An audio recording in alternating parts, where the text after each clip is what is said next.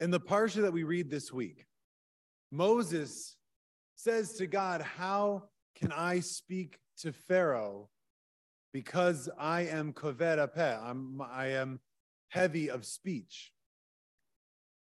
And God responds to Moshe that I have set you as a God to Pharaoh, and Aaron is your Navi, is your prophet.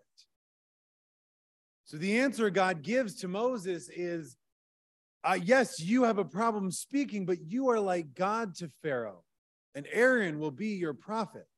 And this is fascinating to me in some ways, because what God is almost saying is perhaps God's self is also koved hapeh. If Moses is like God to Pharaoh, and God to us also doesn't speak, but speaks through a prophet. And the relationship of Aaron as prophet to Moshe is also an interesting one. Now, Targum Onkelos, the official Aramaic translation of the Torah, translates the word Navi not as prophet in this, but as interpreter. Maturgaman, one who will speak the words for you.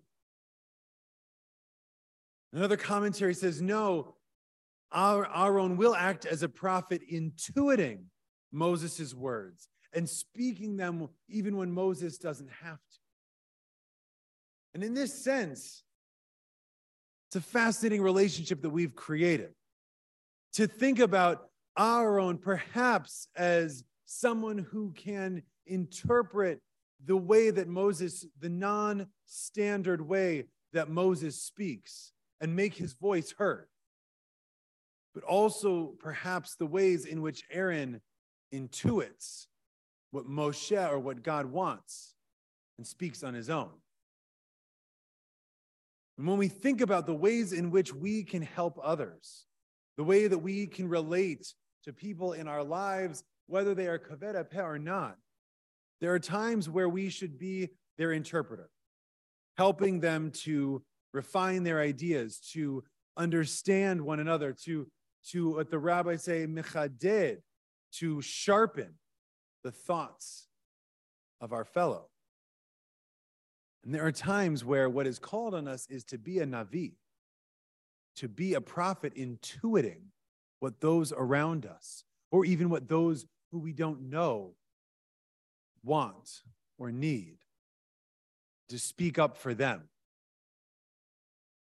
So may we find ways this week to be interpreters of those around us, and also to be prophets of those around us, helping them to speak for themselves or intuiting what they need and giving. See you in Shul. Shabbat Shalom.